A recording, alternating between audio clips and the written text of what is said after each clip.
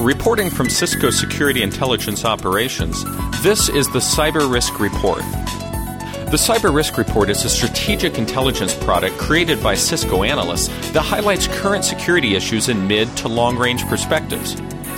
The report addresses 7 major risk management categories, including vulnerability, physical, legal, trust, identity, human, and geopolitical. This report covers the time period of November 12th through November 18th, 2012. The Microsoft Security Bulletins for November 2012 highlighted the vulnerability activity for the period. Microsoft released 6 security bulletins to address 19 vulnerabilities affecting Windows, Internet Explorer, the .NET Framework, Internet Information Services, and Office. 4 of the security bulletins, rated critical by Microsoft, corrected 13 vulnerabilities, 2 for Windows Shell, 3 for Internet Explorer, 3 for Windows kernel mode drivers, and 5 for the .NET Framework. The .NET Security Bulletin is particularly complex and requires careful review by system administrators for deployment in their environments. Cisco has released the Consolidated and Correlated IntelliShield Alerts, Intrusion Prevention System Signatures, and an Applied Mitigation Bulletin in the Cisco Event Response for the November Microsoft Security Bulletin release. Other activity included the reporting of functional exploit code for the Oracle Java Applet JAX WS class processing security bypass arbitrary code execution vulnerability. The vulnerability affects Oracle Java Runtime Environment 7, Update 7, and prior, and a software update was included in the Oracle Java SE CPU October 2012. This vulnerability and the previously reported Oracle Java Security Manager bypass arbitrary code execution vulnerability are included in exploit toolkits and are actively being exploited. Users should update to Java version 7 Update 9 and consider disabling the Java Web plugin in their browsers to avoid attempted Java exploits. During the period, Red Hat released multiple security advisories and updates for Java on Red Hat products. Skype released a security advisory for a vulnerability reported in the password reset feature on the Skype website. Skype temporarily suspended the reset feature and implemented an updated password reset process. While Skype reported only a small number of its users were affected and subsequently notified, it's recommended that all Skype users reset their passwords. This vulnerability also raised the potential point of weakness where email account addresses are used as the same username along with a password or other authentication measure. While the usernames are a known point of weakness and easily identified or guessed in many cases, the recommendation to use a non-public email address for these accounts provides a little additional protection and is an attempt at security through obscurity. Following password best practices to create a strong password, as well as implementing additional authentication methods such as two-factor authentication, if available, is recommended to provide stronger protection for these accounts. Adobe responded to a public posting by an attacker that the Adobe ConnectUsers.com forum database had been compromised, which included a posting sampling of the reported 150,000 email accounts and passwords that were compromised. Adobe's confirmed the breach and reported that it's reset account passwords. This event and posting by the attacker illustrated the lack of password best practices that are too common across the internet, including not using salted hashes in multiple iterations, not using MD5 because of its known weakness, and basic password creation best practices. And to the last point of password selection and complexity, it's recommended that administrators implement password security controls that require users to create complex passwords to avoid compromises by weak and common passwords. NASA reported a stolen laptop containing sensitive personally identifiable information for a large number of employees and contractors. Similarly, there have been recent events involving a U.S. Security and Exchange Commission laptop, previous NASA stolen laptops, and increasing crime statistics reporting the theft of mobile devices. As the number of stolen mobile devices continues to increase, full encryption of the device data can help limit the event to simply a stolen device rather than obtaining compromised sensitive data on the device. Recently released reports for review include the McAfee Threats Report, 3rd quarter 2012, and the Georgia Tech Emerging Cyber Threats Report 2013. Anonymous announced an operation targeting the energy and oil industry named Pound Op Fuel Strike, including a long list of potential targets of the attacks. As the holiday shopping period approaches, highlighted in the United States by Black Friday on November 23rd and Cyber Monday on November 26th, organizations should consider increasing security awareness of current spam, phishing, and internet scams that could lead to compromised systems and networks. Multiple security websites provide tips for online shoppers that can be used to increase awareness. Of particular concern this season is to ensure browsers and Java software is updated to the latest versions. Spam campaigns including electronic invoices and billing, shipping notices, and false bank notification using the themes of approving or updating your account information. An SMS or text adware that targets users' smartphones. Users should be aware of security weaknesses in smartphones and are advised to use personal computers to benefit from the more secure browsers and security protections available on these systems and networks. IntelliShield published 102 events last week, 54 new events, and 48 updated events. These alerts are available via the IntelliShield Alert Manager service. Visit www.cisco.com/go/IntelliShield for more information. Moving on to the physical risk management category. Multiple protests and strikes against austerity measures took place in Italy, Spain, Portugal, France, Belgium, Greece, and other countries. Trade unions throughout the countries organized the largest protests, while less organized protests and marches were conducted across Europe in front of government buildings and embassies. Several of the protests turned violent in clashes with police, resulting in hundreds of injuries.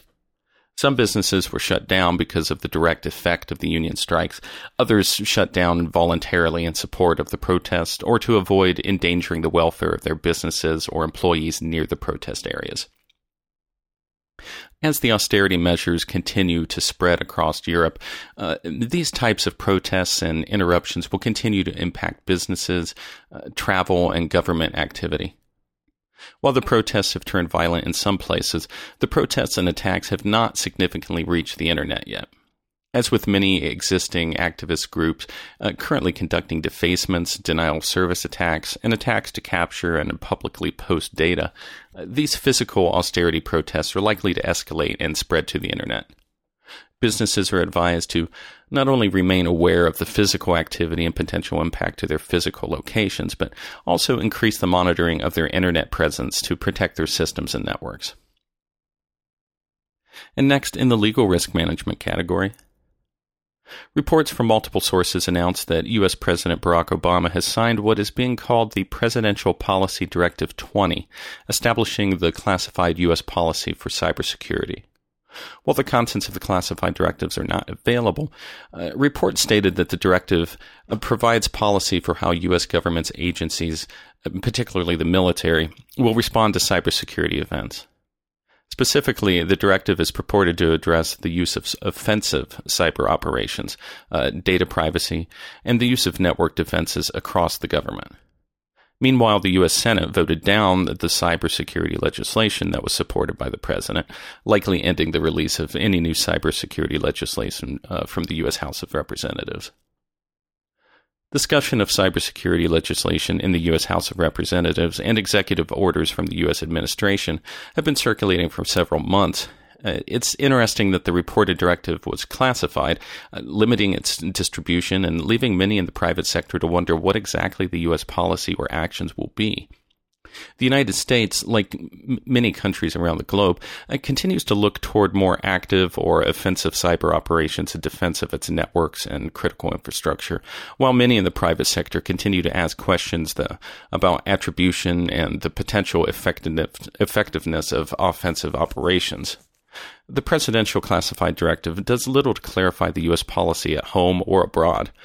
Organizations are cautioned that any consideration or conduct of offensive cyber operations could place them in legal jeopardy at home and abroad. And next, in the trust risk management category, the latest Google Transparency Report shows increasing requests from governments across the globe to remove or restrict internet content and provide user data.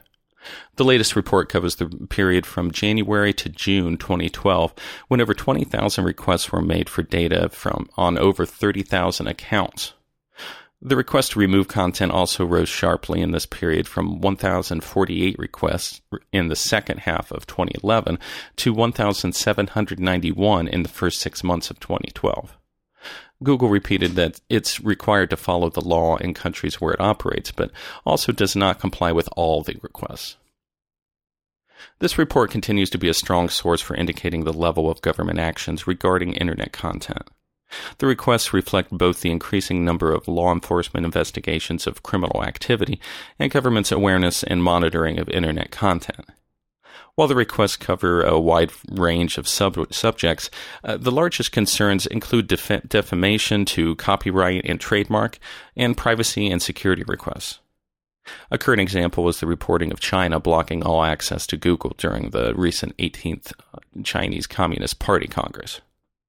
As governments continue to develop privacy, security, and intellectual property laws regarding Internet activity, users and businesses are likely to experience further government restrictions.